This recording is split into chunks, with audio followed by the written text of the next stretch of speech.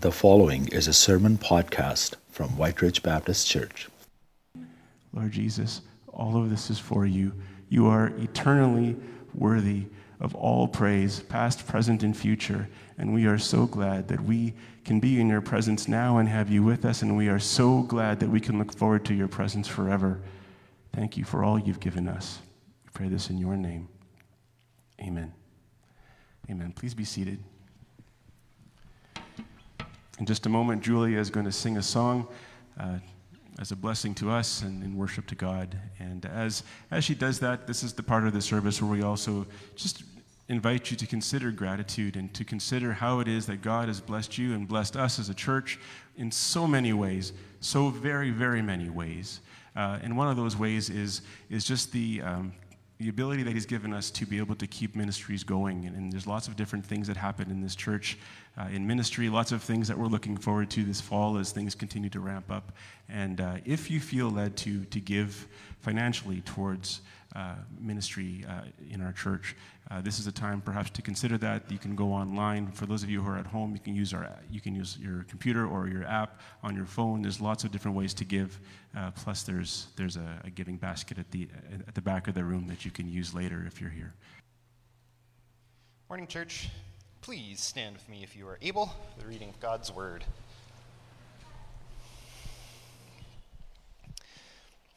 From Matthew chapter 2, verse 7 to 18.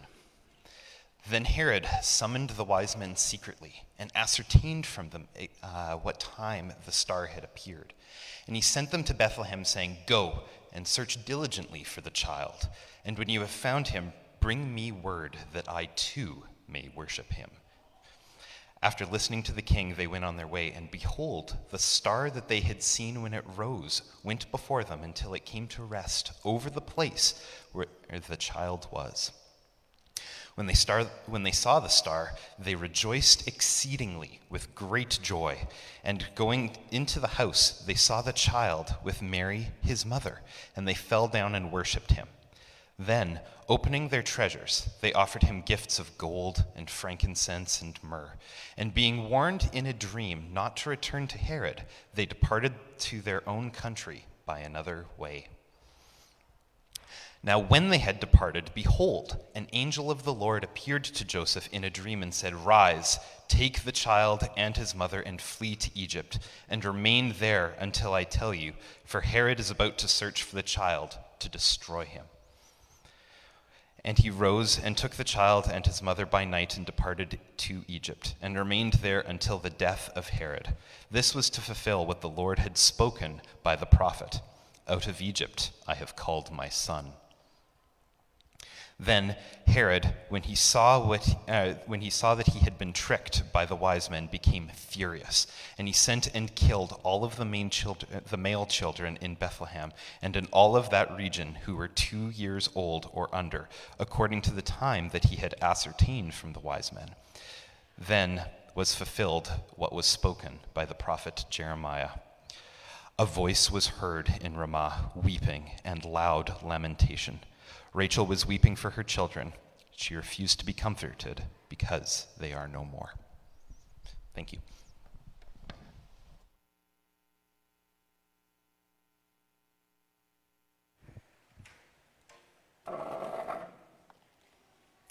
Amen. Thank you so much, Josh, for reading the scripture for us this morning.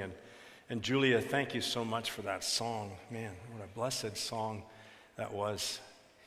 And church, thank you so much for that song, "Jesus, Lamb of God." I was weeping during you guys singing that. I really believed you. What a great song. We haven't sung that for years. And hey, I am really excited this morning. I'm kind of like a kid in a candy store because we're getting into the Gospel of Matthew. And I've been just anticipating this day for so long. So forgive me if I kind of give you overload today. We'll try to tone it down in the weeks to come. But there's so many good things to share starting out as we introduce the Gospel of Matthew. And of course, I want to tell you as well about something that's happening next Sunday evening. It's called Come to the Core. We do these every so often, and they're always about equipping you to learn how to follow Jesus Christ better in this culture. And what we're going to be really taking aim at is the fact that our culture around us is discipling us. There is a religion in this world that we realize maybe not so clearly as a religion, but it is actually very much got all the marks of a religion, and it is shaping the influences upon us every day. And the question that we're going to address next Sunday evening in this room is, how do we identify what that religion is, what that discipling, shaping influence is that's all around us in culture, and then that's taking us away from Jesus? And then how is it that we are going to prescribe a way of living individually and together that will actually help us to counteract that? Because indeed, Christians, as followers of Jesus Christ, we are called to be countercultural in a good sense. We're not meant to be like some Christians who seem to have no way of interacting with our culture.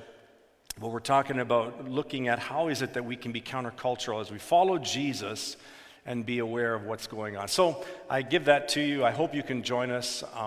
We're not going to be recording it because we want to talk candidly about some of the shaping influences that affect us, and I look forward to next Sunday. So we're going to be into the Sermon on the Mount in a couple of weeks. Today and next week we're introducing the Gospel of Matthew, and then we're jumping into the Sermon on the Mount. And you've already heard Doug talk about the journal that you can buy. They're out there in the foyer. If you want to run out and get it right now, you can.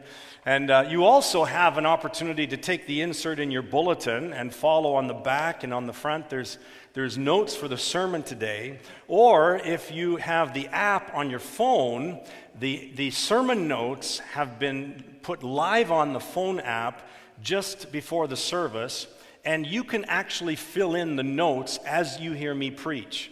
You can have your notes on your phone. If your thumbs work faster than mine, you probably can keep up. And so there's 3 ways where you can take notes. Why do I say that? Because it's been proven that if you sit passively and listen to a message, you will retain and apply very little of it in the long run. But if you are engaged in taking notes, you will probably refer to it and actually has more of a chance of infiltrating your behavior, your habits, and the way that you live your life. Because we're all seeking to be better followers of Jesus Christ. This is one of the ways our churches has designed to help us do that together. Now, whenever you hear the term life path, you know that we're talking about what we do together at White Ridge Baptist Church in community spiritual formation, okay? It is a relationally based discipleship. It's the idea of path, a journey together. We're walking together. We're doing life together, eating together, praying together, studying the Bible together.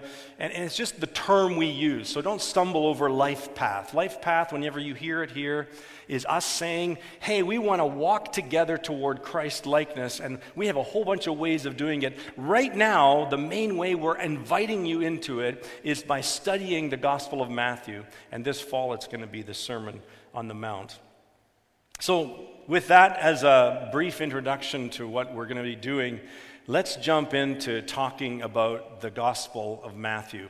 And you'll want to have those journals open right now because you might be wanting to circle or underline certain verses as we look through.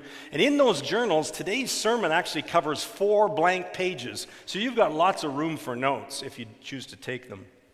So what we see, first thing to know in the Gospel of Matthew, is that there is a prologue which covers chapters 1 to 4, all about the birth of Jesus Christ and the beginning of his earthly ministry at the age of 30, okay?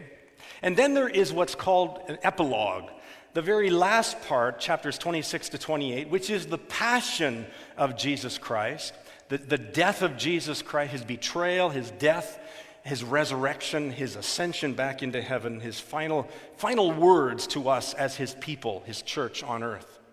So between those two sections of the prologue and the epilogue, there are 5 sections that Matthew intentionally describes in his gospel, in his account of Jesus Christ. So between the beginning of Jesus' life and the end of Jesus' earthly life, we see 5 sections, all having to do with Christ the King, bringing in his kingdom to earth.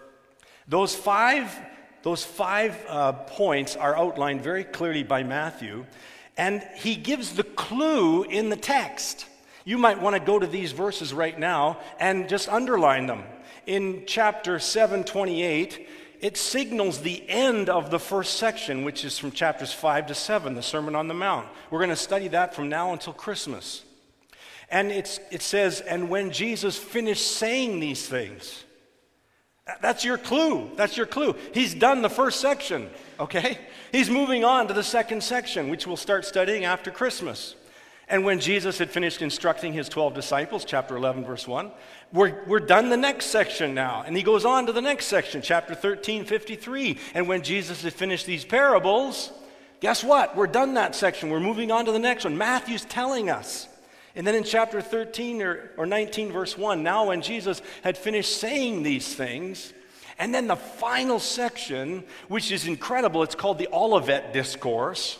It's what Jesus says about the end times, about his second coming, about the end of the world. He's saying, and when Jesus had finished saying all these things, and then we get into the very final epilogue, which is the final life, death, resurrection of Jesus Christ.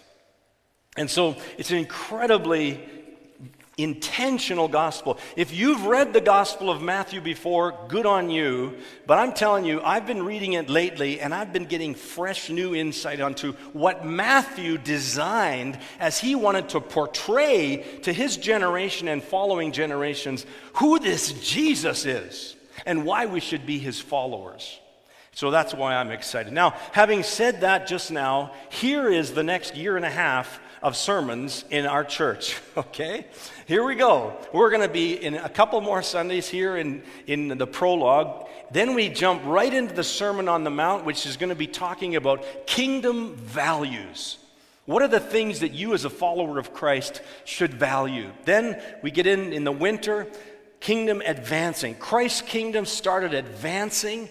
The first year of his earthly ministry, we see how he's getting territory. People are following him, people are being healed, etc. Guess what happens after something advances?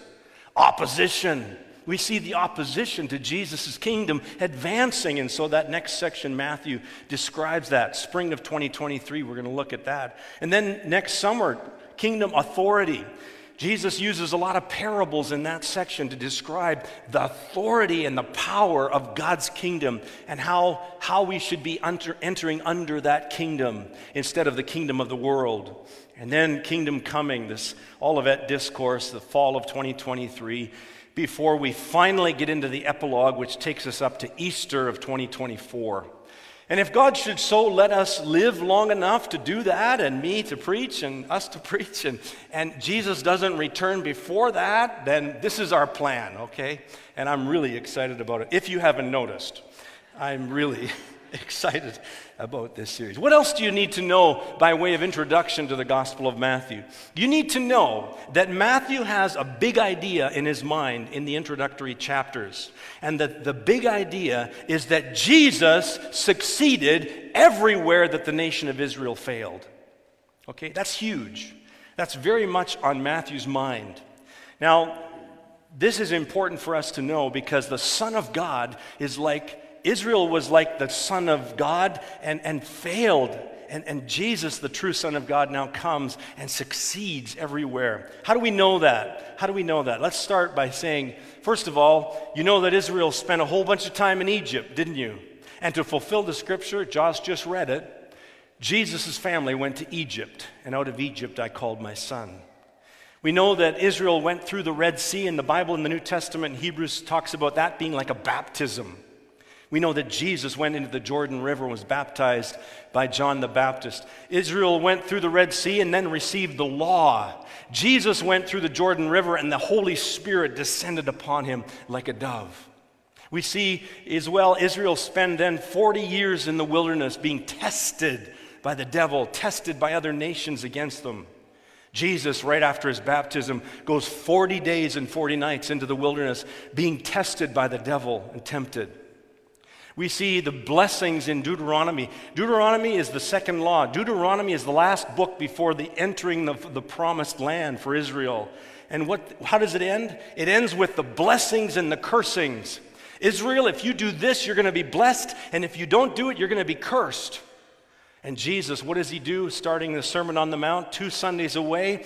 Blessed are the poor in spirit. The Beatitudes. The Beatitudes are the Latin word for blessed. And so Jesus starts his public ministry with this blessedness. Hey folks, do you want to be part of my kingdom? Here's the blessed way to live under my rule. This is the way I bless. And so we see this incredible parallel. What is the message that we should receive in seeing Matthew's introduction of Jesus in such a parallel way to Israel? We should see Jesus as a Savior who succeeded in doing everything that Israel failed to do, everything that the law failed to do, everything that Adam failed to do as the first man, everything that Abraham failed to do, everything that Moses failed to do or King David failed to do. You name it, Jesus succeeds everywhere that everyone else failed. And guess what you and I should take home from that? Everywhere you and I fail, to live a life that's going to bring glory to God the Father, our Creator, Jesus can succeed in you. Jesus can be in and through and as you the person that you cannot be by yourself. Jesus will make you the best you that God ever had in his mind when you were created. This is the message that Matthew wants to get through to us and apply to us. How are we going to unpack this morning's scripture? I'm going to do it in 3 little short outlines. First of all, BC, then the birth of Jesus, and then AD. So we're going to look at these in fashion like this and just examine how it is that Matthew introduces Jesus. Let's start with the first part. Jesus, the King, is coming.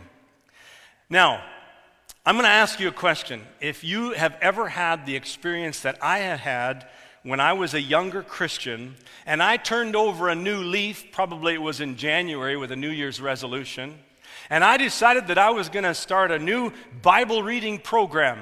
And I decided that I was going to pick up the New Testament and read it from Matthew to Revelation. Have you ever had that desire? Okay? And so I sat down with my Bible and in the living room, and I opened it up to Matthew chapter 1, verse 1, and I read as follows. The book of the genealogy of Jesus Christ, the son of David, the son of Abraham. Abraham was the father of Isaac, Isaac the father of Jacob, Jacob the father of Judah, brothers, Judah the father of Perez, Zerah by Tamar, Perez the father of Hezron, Hezron the father of Ram, Ram the father. Are you excited? No, good. Well, I'm telling you, I started into that and I was going like, what? I can't do this. I realized it was only 17 verses, but I thought, forget this New Testament thing. And you know what? You see, we would think in our day and age that if you're going to snag a reader, you got to start a book with some story that's going to grab the attention, not a family tree, But that wasn't the way it was in Bible times. That wasn't the way the Jewish readers of the first century saw it. No. If you wanted to get their attention, you better tell me, who are you talking about? Because I'm not going to waste my time listening to you if this person isn't worth knowing. That's what he does. So he starts with a really important family tree to keep the crowd. Matthew's first 2 chapters are the birth announcement that changed the world. Now, folks, I had Kathy count for me. We've had 10 babies. We've had 10 babies born in this church. Not in the church, but since January. And every one of those babies, I got something that was a birth announcement. And we were excited for those young families that were having babies. So fun. Babies are great. A great way to start humans, I think. And what's so special about this birth? Well, this birth announcement tops them all because of who it is. This is Jesus. This is the Son of God. And Matthew is so earnest that we get it, that we understand who this is. And so he says this is a Jewish king in the legitimate royal line of Judah, in the legitimate line of King David, and not just tracing his lineage back to David or to Judah, but to Abraham. You mention Abraham in any Jewish crowd and you're going to get a turning heads. It's a pretty important person. Father Abraham. And so this is a king that's legit. Now, the previous 200 years before the birth of Jesus, you need to know that there had not been one king over Israel that was in the line of David. Not one. Not one king in the previous 200 years. The present king at the time of Jesus' birth is Herod the Great. He has no royal blood in him at all. He's not even fully Jewish. He was a military commander that the Romans dropped into Palestine just because they had a political agenda in the Middle East. Okay? And so this is huge, this announcement of royal line all the way back to Abraham, Jesus Christ. I'm sure you're watching lots about Queen Elizabeth's death in these days. Longest reigning monarch of the United Kingdom, 14 Commonwealth countries, of which Canada is one of them. Born in Mayfair, London, as the first child of the Duke and Duchess of York. Her father, King George VI, acceded to the throne in 1936 upon the abdication of his brother, King Edward VII, making Elizabeth the very next person in line, in royal line, to the throne. Her father dies in 1952, and automatically Queen Elizabeth is crowned the Queen of England and served faithfully for the past 70 years. Probably the whole world will be tuning in tomorrow at her funeral, where there's over 2,000 guests from around the world invited to Westminster Abbey in London to witness the event. But the same day that Queen Elizabeth died, guess what else happened? King Charles was crowned king. That's where that idea comes. Long live the king. The king is dead, long live the king. That's where that comes from, because as soon as a monarch dies, it has to be that the next monarch is announced. And so King Charles was announced. Royal succession protocols and rules had to be followed. No different in Bible times. No different in Bible times. And so in Bible times, Matthew is introducing King Jesus, trying to convey the very importance of this king. Now, we don't have time to get into these verses, but I want you to know that Matthew, in chapter 1, verse 17, you'll notice, describes that there are 14 generations. 14 generations. Sorry, I wanted to show you the picture of the queen there. There's 14 generations from Abraham to David. There's 14 from David to the Babylonian exile, and there's 14 from the Babylonian exile until the birth of Christ. There's actually more, okay? Just so you know, so I'll say this right now. Matthew is not a mathematical historian. That's not the purpose of his writing.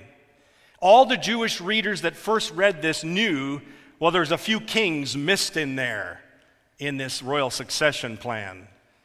And that wasn't the point. You see, if you take this as Matthew intended it, you have 14 groups, 3 groups of 14 names, and if you want to break it down, you could say 6 groups of 7 names. 7 is the most important symbolic number in all of the Bible, and for a baby to be born at the beginning of the 7th 7 was not just like, oh, ho hum, another baby coming. No. For a baby to be born at the beginning of the 7th 7 means this is the culmination of everything that's come before in this list. Now this one matters. And so Matthew is announcing this King Jesus is the Messiah, the long-awaited for King of the Jews that is going to usher in the kingdom. He's saying that. The Jews would have understood that. And so, again, Matthew is indicating this is no ordinary birth announcement. This is the baby that Israel's been waiting for generations for. He's the King of all kings. He's the Lord of all lords. Secondly, we talk about the birth of Jesus this morning. Can you put yourself back into first century Palestine? There have been 400 years since they had heard from a prophet of biblical stature speak. A Malachi, perhaps. 400 years, of course, again reminding you that there's a parallel between Israel's history, 400 years in Egypt before God raises up a deliverer, Moses, 400 years of dark ages between the Old Testament and the New Testament before God raises up the deliverer, Jesus. Okay? Matthew's very intentional in what he mentions. And here is this incredible moment in time. Dominated by a foreign power, Israel has tried various rebellions to overcome Rome. Every one of them has been stamped out. And then in the fullness of time, an angel appears to a virgin, a teenage girl, and tells her, you're going to be with child, and the child that you bring into this world will be the Savior of the world. At the same time that the angel has visited her, he visits her fiance, Joseph, and the angel tells Joseph as well that don't be afraid to take Mary as your wife because what is conceived in her already is by the Holy Spirit. And so this is a miraculous birth. In the Matthew Gospel, he follows the picture from Joseph's side. In Luke's account of the birth narrative, he follows it from Mary's side, but both of them have one intent. Both Matthew and Luke have one intent, and that is to prove that this is a miraculous birth and to stamp out all the rumors. You see, there's been lots of rumors about this illegitimate child. Jesus would have grown up with a lot of slander, not being Joseph's legitimate child. There were rumors that they'd gone off to take a census just because she was pregnant. You know what people do, they go and disappear for a while and come back. Oh, we adopted him. And then the run to Egypt, all that was to buy some time. There's rumors, folks. What's Matthew's account giving us? Here's the record. I'm going to set it straight. This is the truth. That's what Matthew's doing here. And so Matthew wants to set the record straight. And it's interesting, the names that he gives Jesus in these opening chapters. He says in chapter 1, verse 1, the son of David, the son of Abraham. He's called his name Jesus, for he shall save. It means Savior. He'll save his people from their sins. They called his name Emmanuel, means God with us. In 2 verse 2, where is the one born King of the Jews? The wise men say, where is he? He's the King of the Jews, the one who will shepherd my people Israel, a prophecy from Micah. He shall be called a Nazarene. The word Nazar comes from Isaiah 11. It means branch. A branch will come out from the stump of Jesse, the root of David, and this branch is going to bear fruit. Jesus is that branch, that Nazarene. You see, there's so much going on here. And then this is my beloved son at his baptism. God the Father speaks, and he says, this is my beloved son. And then immediately Jesus is whisked away by the Spirit of God into the wilderness to be tempted. What is the first thing that the devil says to Jesus? If you are the Son of God, command these stones to become bread. Prove your messiahship, your kingship, your legitimacy by performing some little tricks. Jesus didn't respond. He responded with the Word of God. You see, these titles are telling us something of how Matthew's introducing Jesus. He is introducing Jesus, these descriptions of the importance that he places on. This is fully man, fully in the royal line of descent, fully anointed and appointed by God to shepherd his people, fully God in flesh, Son of God, Son of man, meets all the requirements needed. And I want you to think about that. I want you to think about it in terms of the way that sometimes we think about worldview. There are 5 big questions that describe your worldview. And I want you to think about how Jesus would have answered the questions based on the way that Matthew describes and introduces Jesus. First of all, how would Jesus respond to the question about his origin? Where did I come from? Jesus knew he had come from the Father. He was the Son of God. What would Jesus say in answer to the question, who am I? He knows he's the son of Joseph and Mary. He's in the line of Judah, right from David and Abraham. What would he respond to in terms of what his meaning is? What is the purpose of his life? Jesus knew that he came to be the Savior of the world and to shepherd God's people into his kingdom. That's according to Matthew. And what is the morality that he's choosing to live by? How should he live? Jesus is going to teach us how to live in this next section, the Sermon on the Mount. Jesus, over and over again, teaches us how to live. It's in communion with the Father. It's not a code ethic. It's not a list of rules of do's and don'ts. It's walk in communion with the Father. Nobody did that perfectly like Jesus did. That's how Jesus wants you and I to live. And then finally, what is Jesus' destiny? What happens after he dies? Well, Jesus knew. Jesus knew. He had come to accomplish through his death what no other death could accomplish: the forgiveness of sins, the offer of grace to every one of us, every son of Adam, every daughter of Eve, sinners inherited, forgiven through the blood of Jesus Christ and what he did through his death.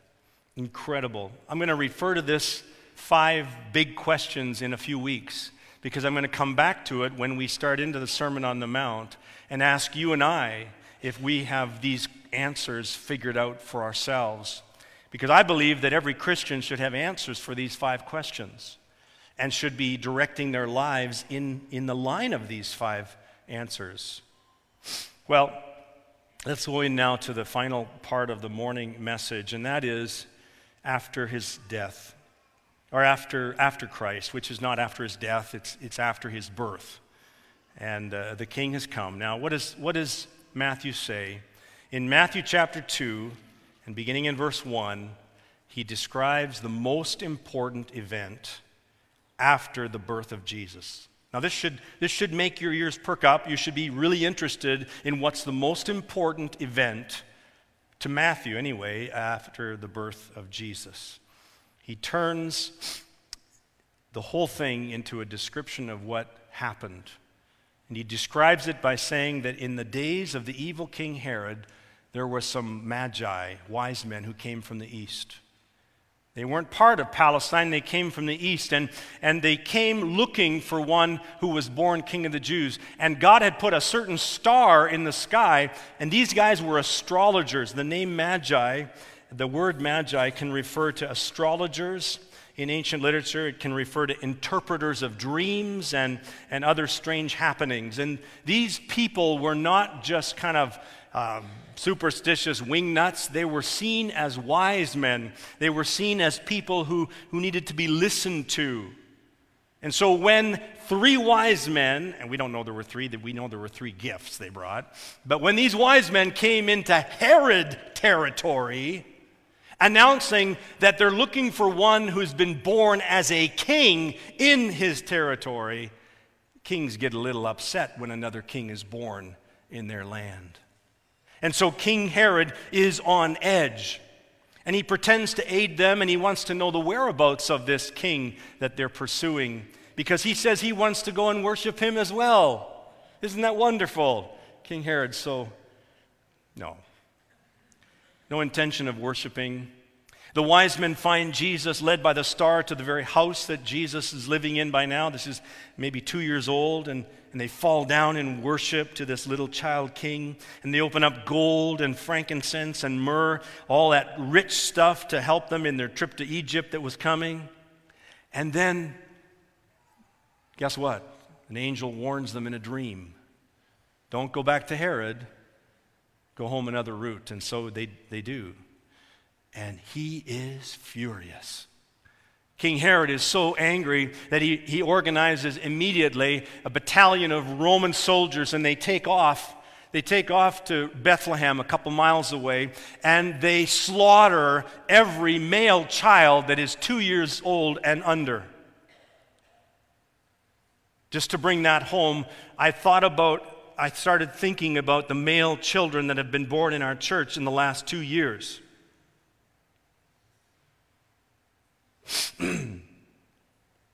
And of course, God in his mercy warns Joseph and Mary, and they go to Egypt until King Herod dies, and then they can return. Incredible story. We don't talk about that part of Christmas, do we? I mean, there are no famous Christmas carols that sing about the slaughter of the innocents. There are no Christmas cards that we give to each other depicting the events of Matthew 2. We rather would talk about the Hallmark version of the babe in the manger and Silent Night. But we need to know the history, and Matthew's intent on us knowing the history, that the birth of the true king was the most threatening thing that could ever have happened to the false king, the apostate king, the fake king, the imposter king. And so Herod was upset, all giving legitimacy to Jesus Christ, the true king. It's interesting that the very next time that we hear about a Roman king disturbed about King Jesus is Pilate. And we read about it in chapter 27 of Matthew. And you know the story how Jesus stands already being beaten before Pontius Pilate, and Pontius Pilate says to him, "Are you the king of the Jews?" And Matthew tells us that Pontius Pilate just has this guilty conscience and way, and he just tries to wash his hands of it. He literally takes a basin ahead of all the crowd and washes his hands, and he says, "His blood be on you and on your children." And then he released Jesus to the Roman soldiers. Do you know what they did? They put a crown of thorns on his brow. They mocked him. They put a scarlet robe on his back that kings wore. They put a reed in his hand instead of the scepter that a king would carry. And they spit on him and slogged him. And they said, "Hail, King of the Jews." And then they led him out to be crucified. The Son of God is completing the work that the Father had given him to do. The Son of God is being successful where Israel and Adam and Law and Abraham and Moses and David and everybody else before him had failed. The Son of God is leading a people into victory through the cross. Incredible, incredible story. Oh, how we want to know Jesus more this year through the Gospel of Matthew. We have a tour guide that is a first-hand witness. We have an apostle who has lived with Jesus, walked with Jesus, taught by Jesus. We have the record here in our Bibles, and we have the Holy Spirit of God to help us understand these things, because the path of discipleship that Jesus is training the 12 in is the same path of discipleship that he wants to train you and I in, even in 21st century Canada. Even as the culture around us is seeking to disciple us away from Jesus, we have a Savior who has given us the resources to be discipled under his lordship and kingship. And we want to say yes. We want to say, "Yes, Lord, have your way in our hearts." There is an old document that I've mentioned before. It's called the Epistle of Mathetes to Diognetus. It's from the 2nd century AD. And it's a man, Mathetes is simply the word for disciple. So he's an anonymous disciple of Jesus that's writing to a friend and telling him, explaining to him the Christian faith. And I want to just read a few excerpts from that letter to him. He says, this messenger, and he's referring to Jesus as the messenger from God, he sent, was it for the purpose of exercising tyranny or of inspiring fear? By no means. That's not why God sent Jesus. But under the influence of clemency and meekness, as a king sends his son, who is also a king, so God sent him. As God, he sent him. As to men, he sent him. As a Savior, he sent him. As seeking to persuade us, not to compel us, but to persuade us. And when the time had come, which God had beforehand appointed for manifesting his own kindness and power, how the one love of God, through exceeding regard for men, did not regard us with hatred, no. He did not thrust us away from him, nor remember our iniquities against, but showed great long-suffering. He bore with us. He himself took on him the burden of our iniquities.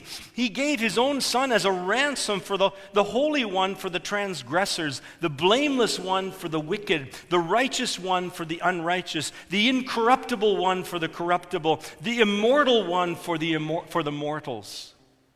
For what other thing was capable of covering our sins than his righteousness? By what other one was it possible that we, the wicked and ungodly, could be justified before God, except by the Son of God?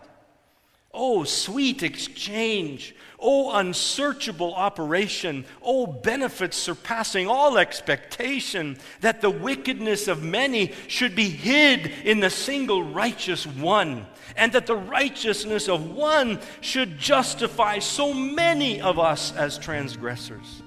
By both these facts, he desired to lead us to trust in his kindness, to draw near to him, to esteem him as our nourisher, father, teacher, counselor, healer, wisdom, light, honor, glory, power, and life.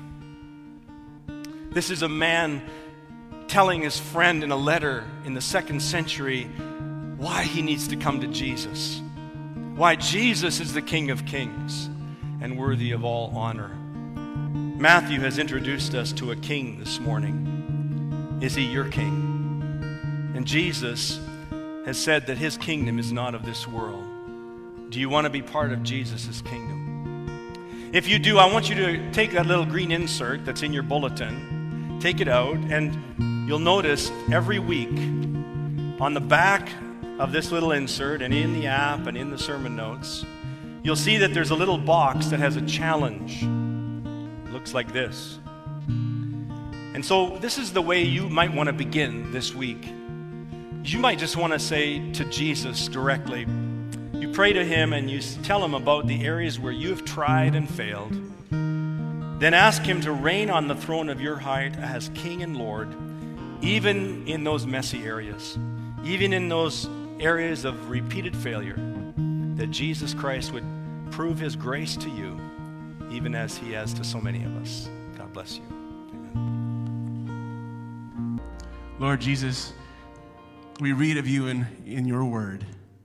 We read that anyone who confesses with their mouth that you are Lord and believes in our heart that you've been raised from the dead will be saved. And today we gather together here, we stand here before you and we confess that you are Lord. You are the true King, and all that brings with it in terms of how we live and what we value and how we love and what this life is for. You are the King and we are for you. We pray all of this in Jesus' name.